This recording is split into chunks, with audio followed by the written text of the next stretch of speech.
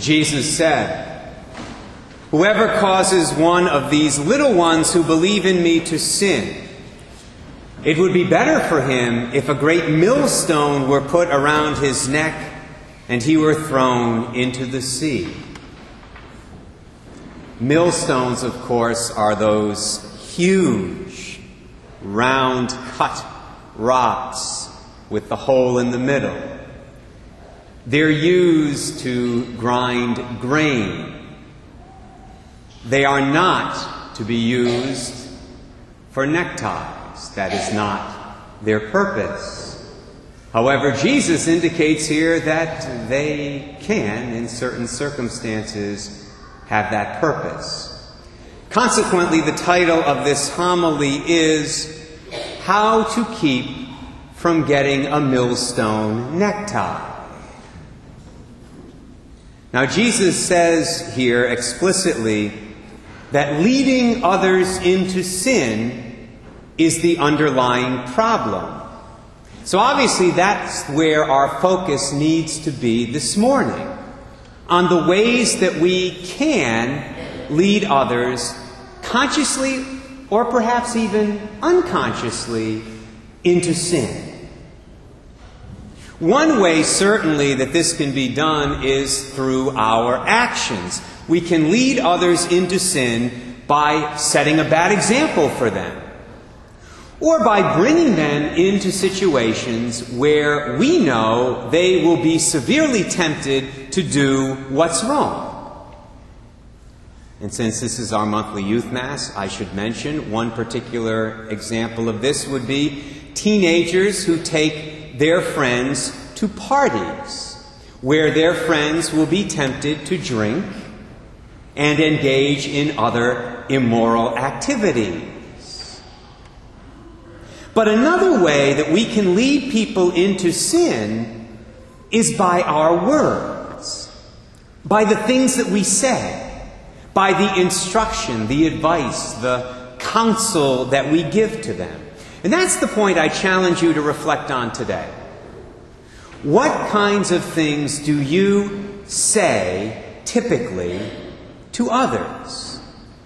What kinds of advice and counsel do you give on a daily basis to your children, if you have children, or your grandchildren for that matter, or to your co-workers, or simply to your friends? I think that last one is especially important for you teenagers, since your friends are usually at the center of your lives. Are you telling these people the right things? The things they need to hear, things that will really help them, as Scripture says. Things that will lead them closer to Christ, closer to His kingdom. Or are you telling them things that will lead them in the opposite direction and get you a millstone necktie? Consider some of the quote-unquote pearls of advice that are frequently given in our culture these days, sometimes by well-meaning people and even intelligent people. When they say these things, they think they're helping others. They think they're helping their friends. But they aren't.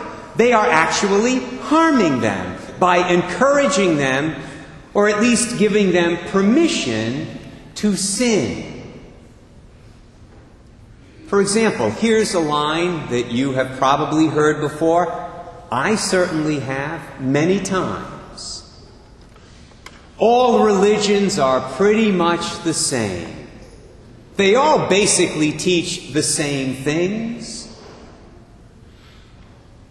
If you have said that to someone else, you have potentially led that person into sin. Because, perhaps unknowingly and not intentionally, you've given the person permission to shop around for a religion that he or she finds appealing. And since we all like to take the path of least resistance, that's the way we are, we're human beings, we have a fallen human nature. Since we all like to follow the path of least resistance, religions that appeal to us are usually the ones that condone immorality. New Age religions, for example, are very popular these days precisely because they reject the moral code that we call the Ten Commandments. They preach a gospel, quote unquote, that says, do whatever you want. Live however you choose. Or how about this saying? How about this line? Everybody's doing it, so don't be too concerned. That kind of advice, given all the time, can make a person complacent in a sin they've already committed. And that's terrible, because they need to be repentant, not complacent. Oh yes, I know I've done it, but since everybody's doing it, you tell me everybody is, I guess I don't have to repent. I don't have to worry about it. Or if you give that kind of advice to somebody, you make that person more likely to commit a sin that they've been able to avoid so far. Well, since everybody's doing it, if I happen to later on down the road, it won't be any big deal, I guess. Or how about this line? Very important on this Respect Life Sunday. It's your body, and you should be able to do whatever you want with it. As we all know, since the 1960s, that line has been used to justify everything from contraception to abortion to now physician-assisted suicide. Consequently, since the 1960s, that line has obtained millstone neckties for a lot of people in the United States. But not only in the United States. People say this all over the world. Or how about this one? You don't need to go to Mass every week. Sometimes you've got other things to do that are more important. Believe it or not, children, a lot of them, come to me in the confessional when I hear them in school, when I hear them for our CCD program, and they tell me, because they are brutally honest in the confessional, God bless them, they tell me that their parents use that line on them all the time. Sometimes nearly every week, except for Christmas and Easter. Another common saying with a similar message is this one. You don't need to go to confession.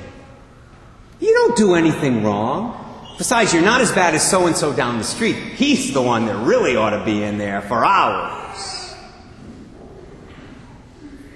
Or how about this one? I hear this all the time. I read it in print a lot. The church is old-fashioned. Variations of this saying, and there are lots of those, are, the church needs to get with the times, the church needs to update her moral teaching, whatever. That line can lead people into sin. And it should be obvious how that can happen. You see, if the church and what she teaches are out of date, then obviously you can tune out the church. You don't have to listen. You don't have to pay attention. When the Holy Father says something, can go in one ear and out the other, no problem. You can live by your own set of rules. Or how about this one? Even though it's bad, you can handle it. It won't affect you.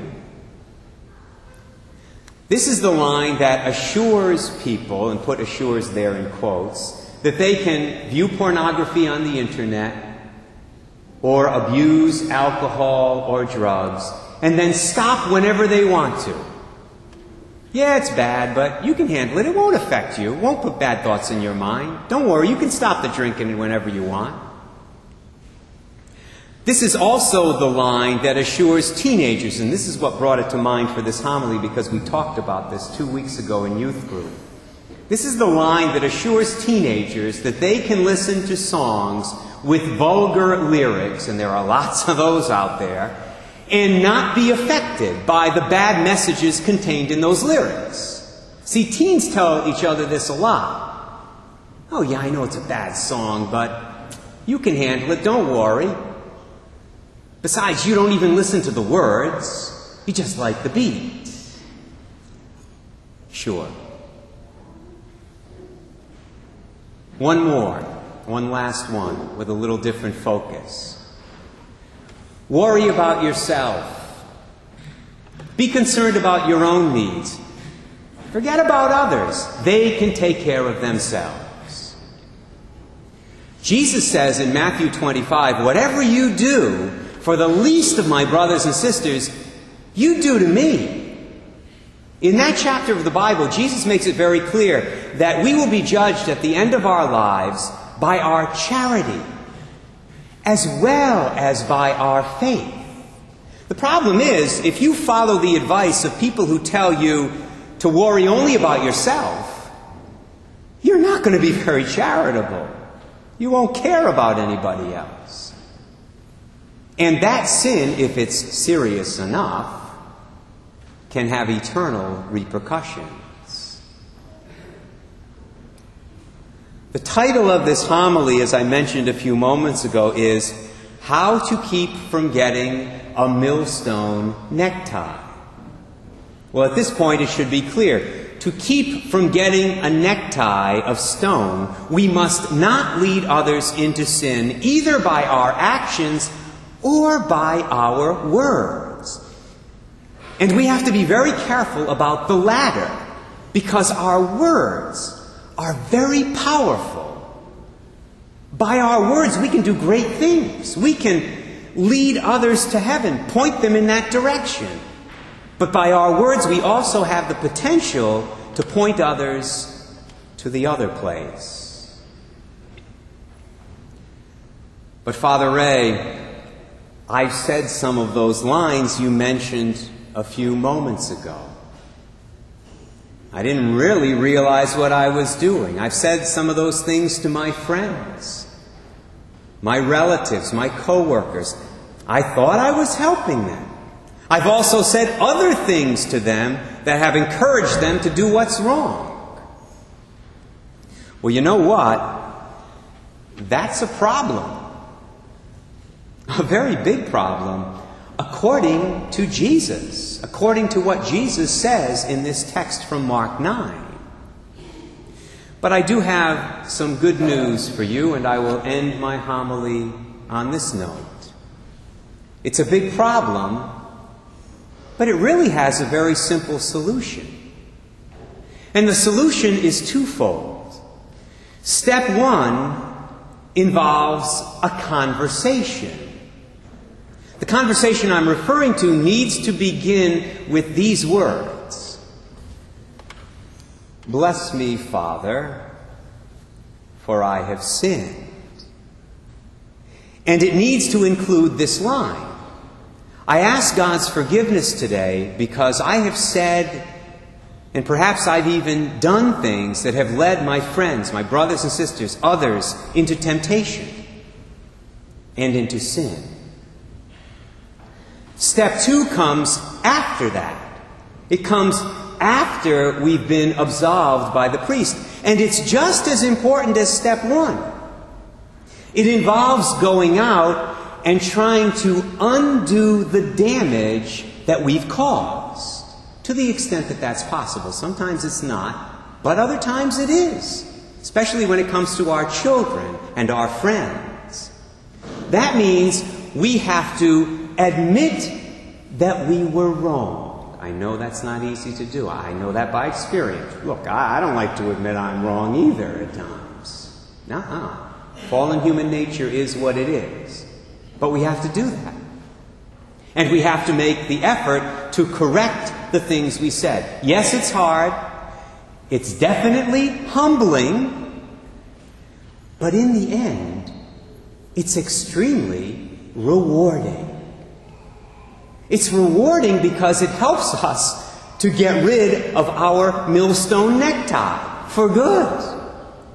And it's rewarding because it puts us and those we love squarely on the road to heaven, which I have been told is a place where everybody has beautiful, long, flowing, glorious white robes.